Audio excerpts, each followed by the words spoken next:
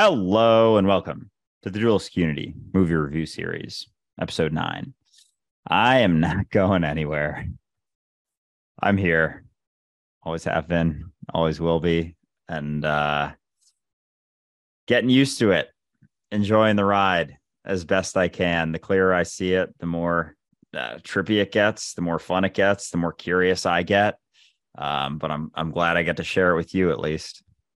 Likewise, it's funny. Once you stop fighting the obvious fact that you are the here and now, and always have been and always will be, it really becomes quite fun.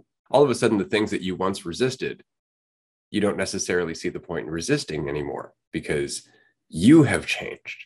And so everything that you do changes as a result of you being different. It's very interesting. It's a different point of view. Instead of looking at the world around you, trying to make it change, it changes with you. That all said, this week's movie review is about Groundhog Day, which came out in 1993 and stars Bill Murray and Andie MacDowell. And before I say anything, I just want to say, yes, I'm aware that this is our third Bill Murray movie out of the 8 movie reviews that we have done. So as a result of that, if Bill Murray happens to be watching this, we are happy to buy you a coffee if you'd like to meet us.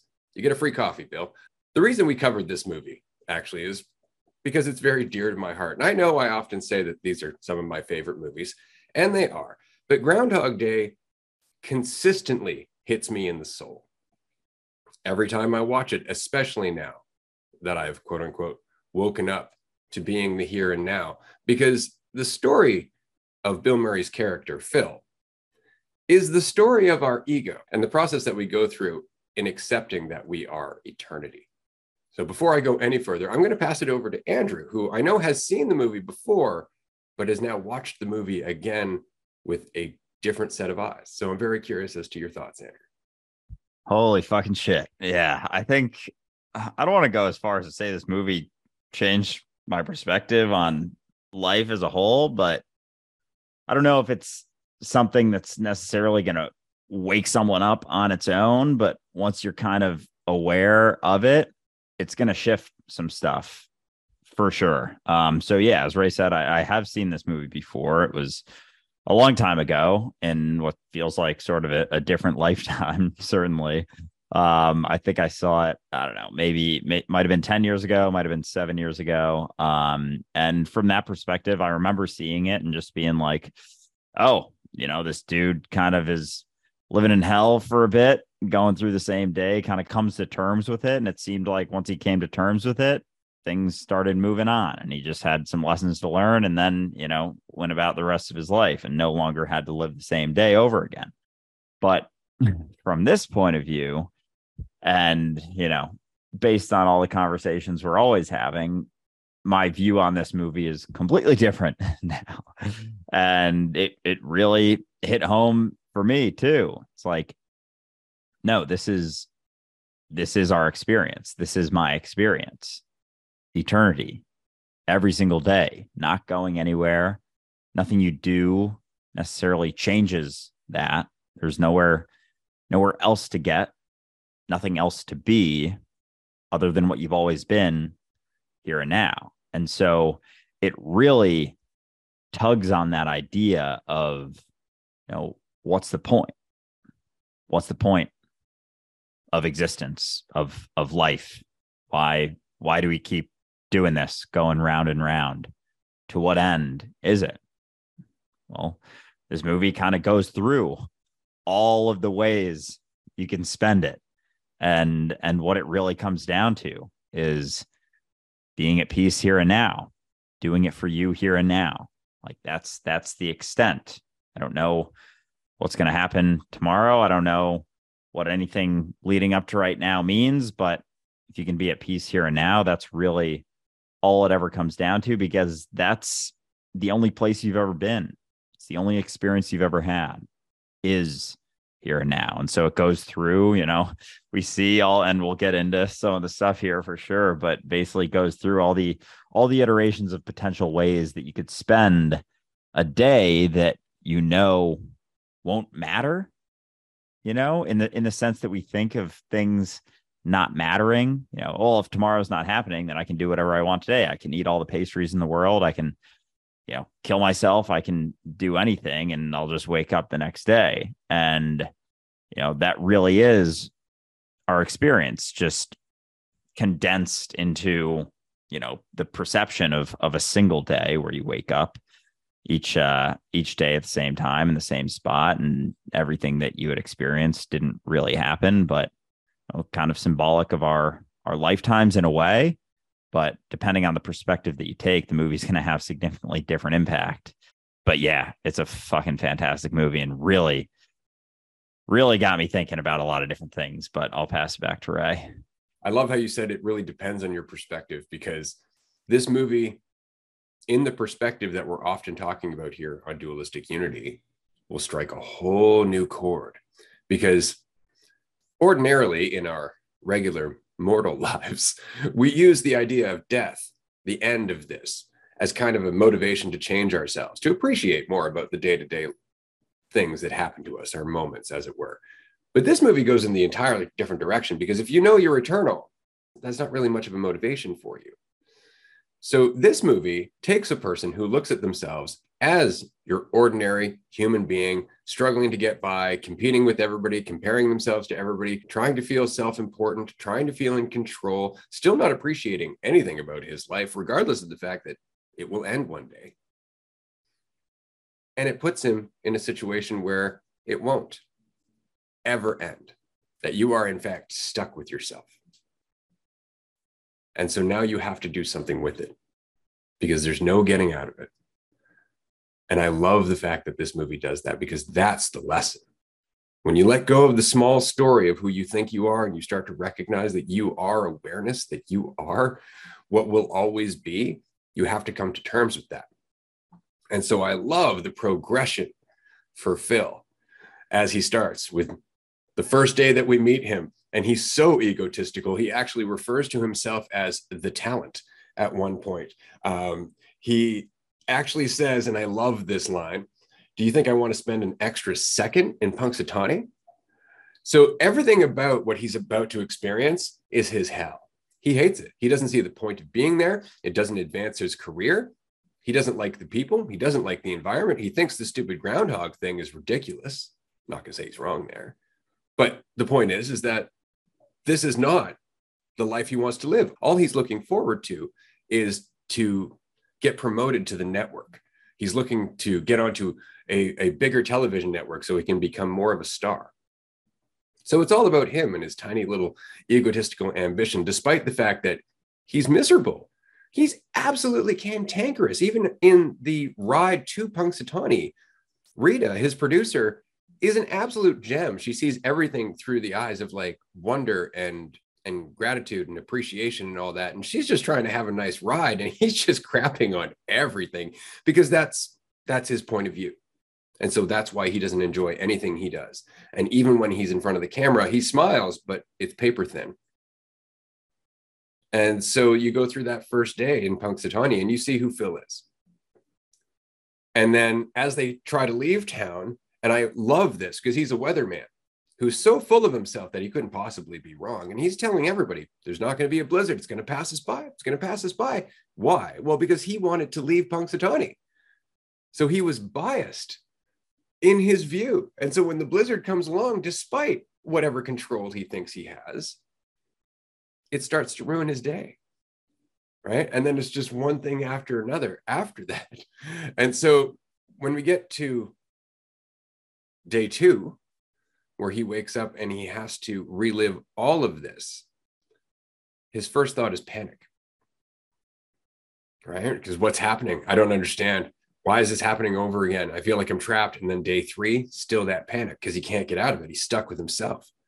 So I enjoy watching that part of it. But isn't it interesting? It doesn't take long. I think it's maybe 4 or 5 days before he starts to recognize that he can use this to his advantage, that he can do anything he wants. He can get drunk. He can eat anything he wants. He can manipulate Nancy and others. And it doesn't take long for him to do that, to make that transition to, well, if I'm stuck here and there's no consequence, I can do whatever I want.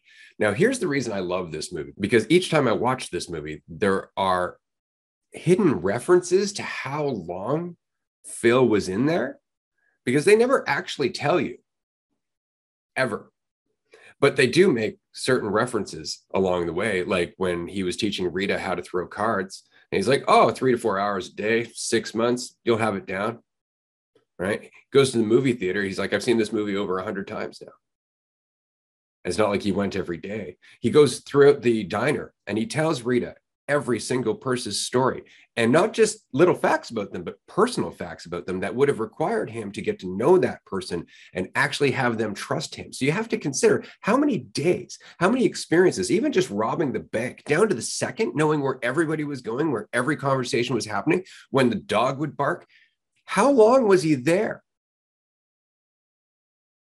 And that's it. So after a while of knowing everything and getting everything that you want, it starts to wear thin. And it did. And all of a sudden, he started to understand that getting what he wanted wasn't making him as happy. So it must be the one thing that he couldn't get, which was Rita. And that's where that path came in. Yeah, it reminds me of the Alan Watts sort of story where he talks about being God and going through and kind of getting everything you want. And as you go through that, you'd recognize that you're exactly where you would want to be if you were able to go through all those iterations. But it really shows it in present day sort of situations, like all the things that we desire, getting all of those things and going through, and from starting out just eating all the pastries that he wants to getting drunk to doing whatever, it kind of like progresses from there to the sexual manipulation type things, getting those needs met. And then it's just like interacting with as many people as he could, meeting as many people as he could.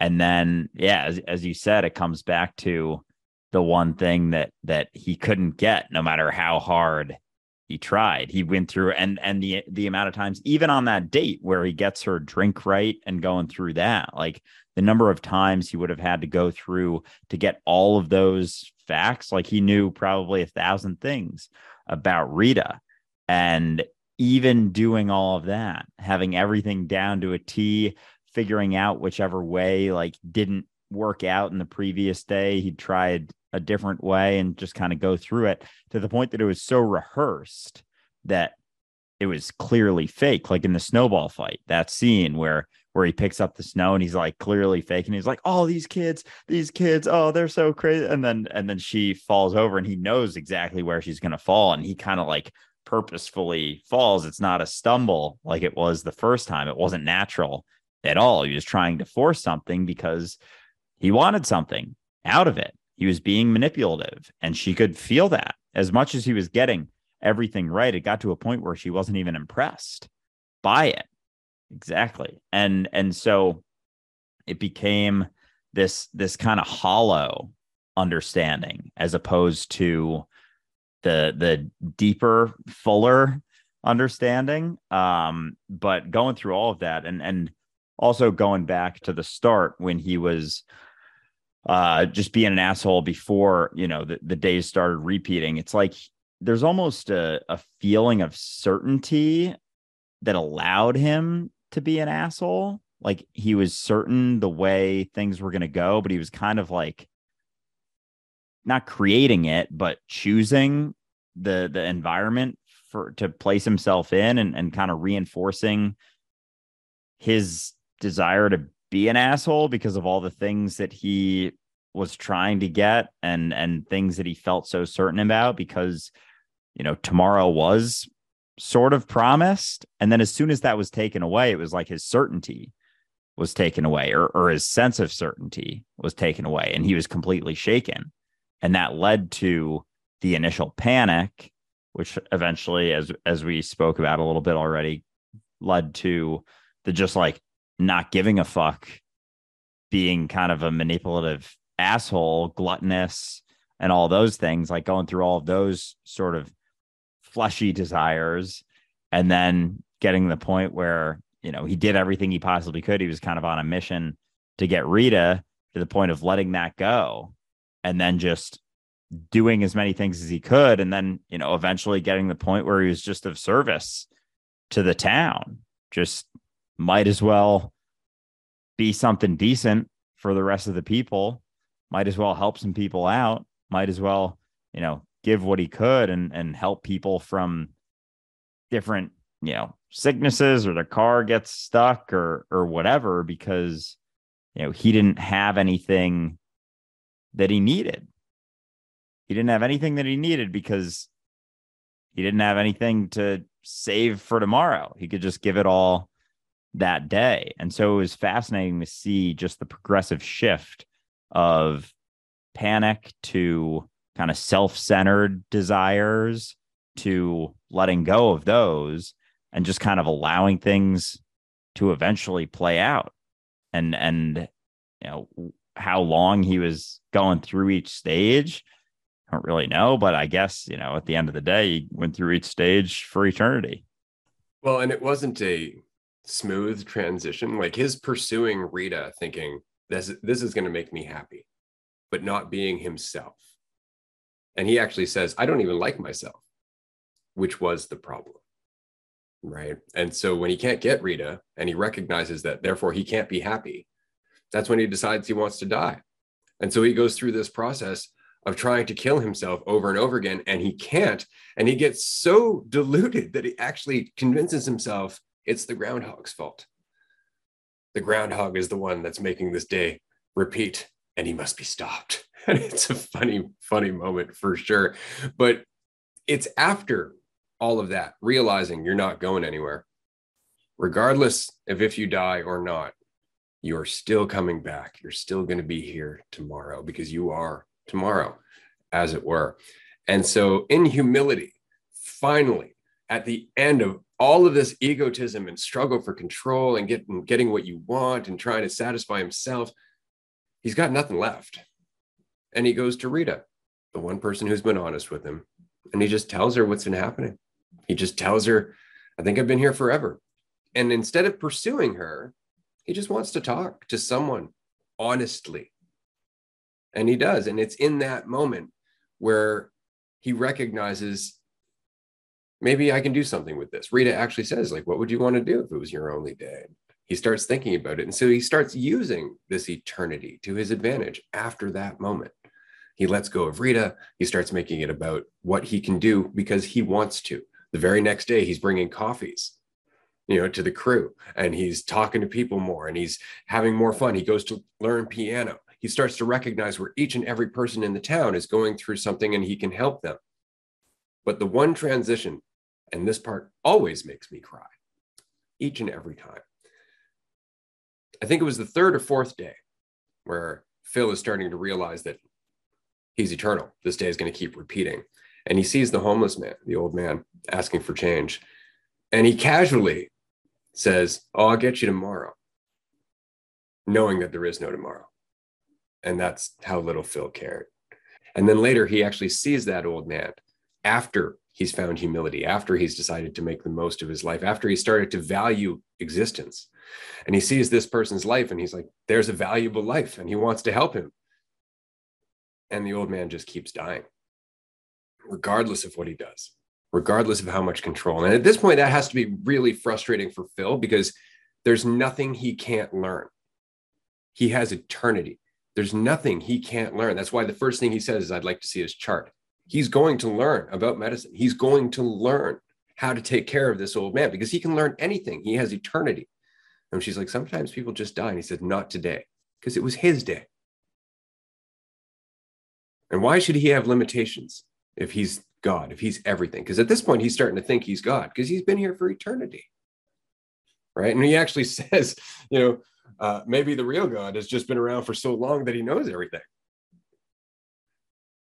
which is kind of a clue. But he has to accept that death happens. And in that acceptance, in accepting that he can't stop everything, he really does value what he can do. And I think that's the last transition for Phil. I think that it's at that point that he becomes the Phil that we see on his last day, is the Phil that just wants it to be everyone's perfect day.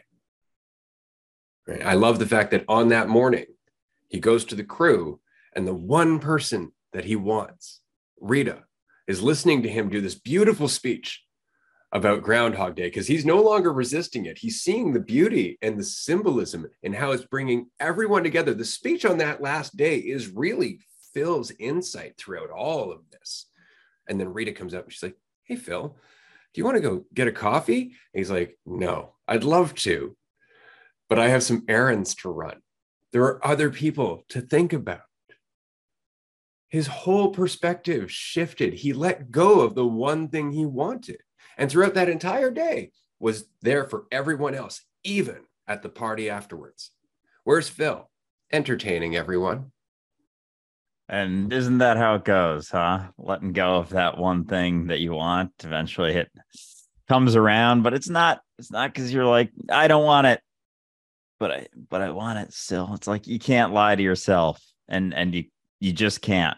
As much as you think you maybe can, you can't. But that, yeah, the process of kind of recognizing that you're God, or at least wondering if you are, really they come about it and seems like a roundabout way, but at the same time it's not. It's just through a sort of specific type of plot, but really it is eternity. He recognizes eternity, and he goes through all of the iterations of the thought processes that you were, if you did recognize that you were eternal. It's just, confined where it feels like more of a reset, but it really is the same types of things. There's nowhere to go.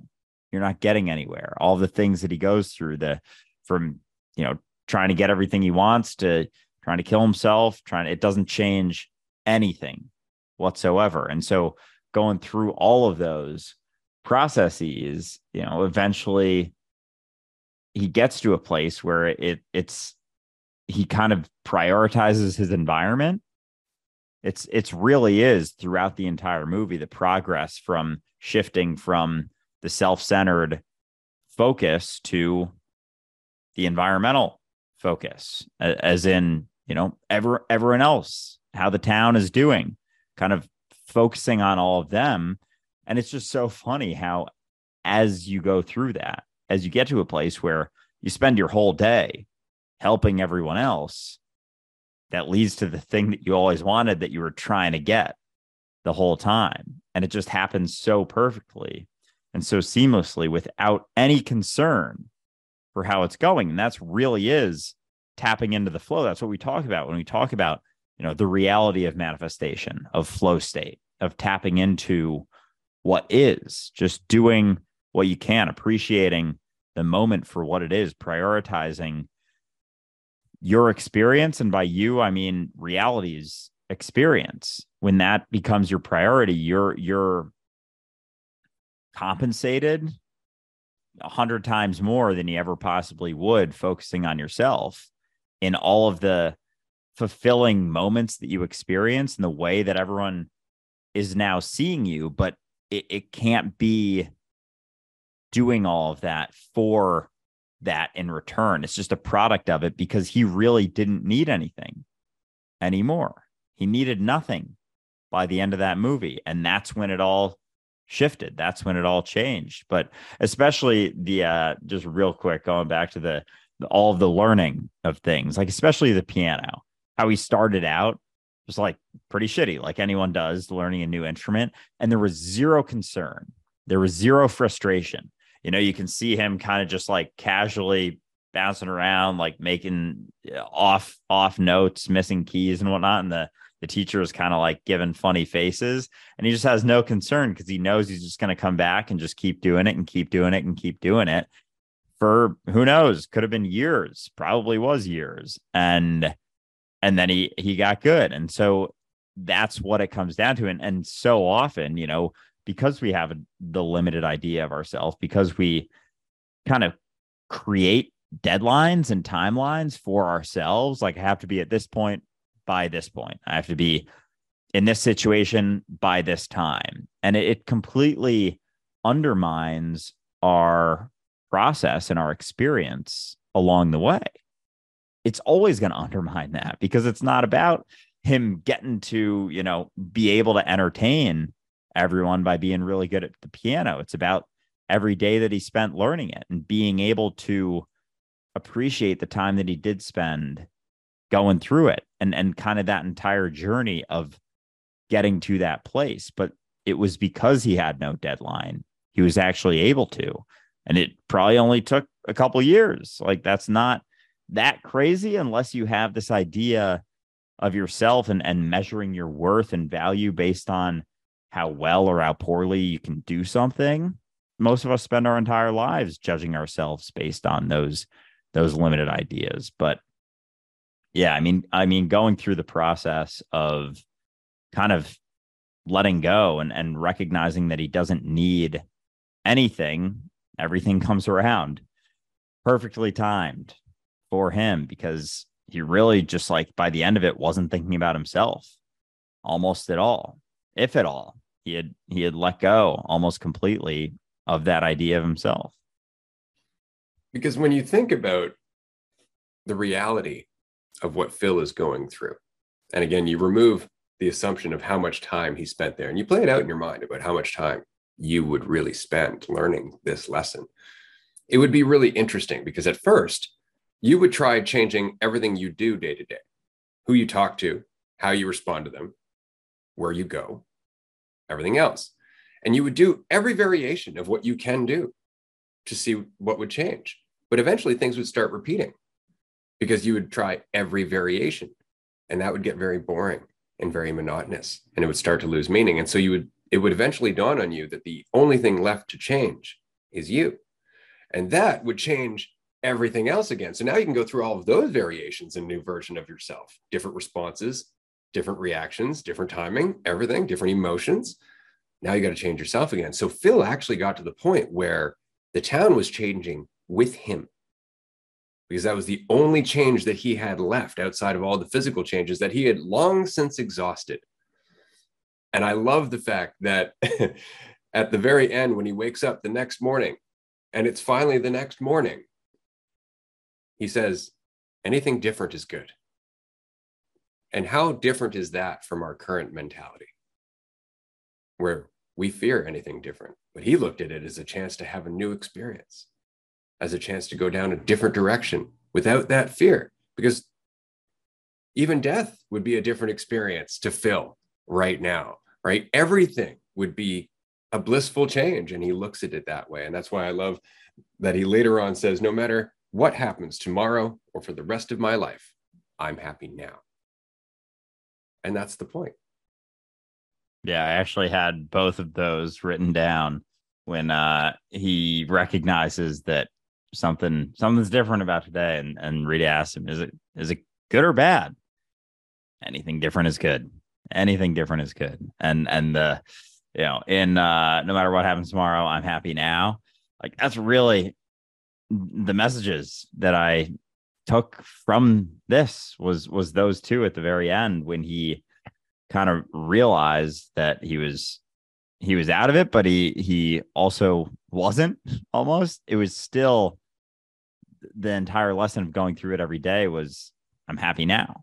Whatever happens next, I'm happy now. It's okay. And, you know, is it good or bad? Anything different is good. As things change, which they always do, the only constant is change.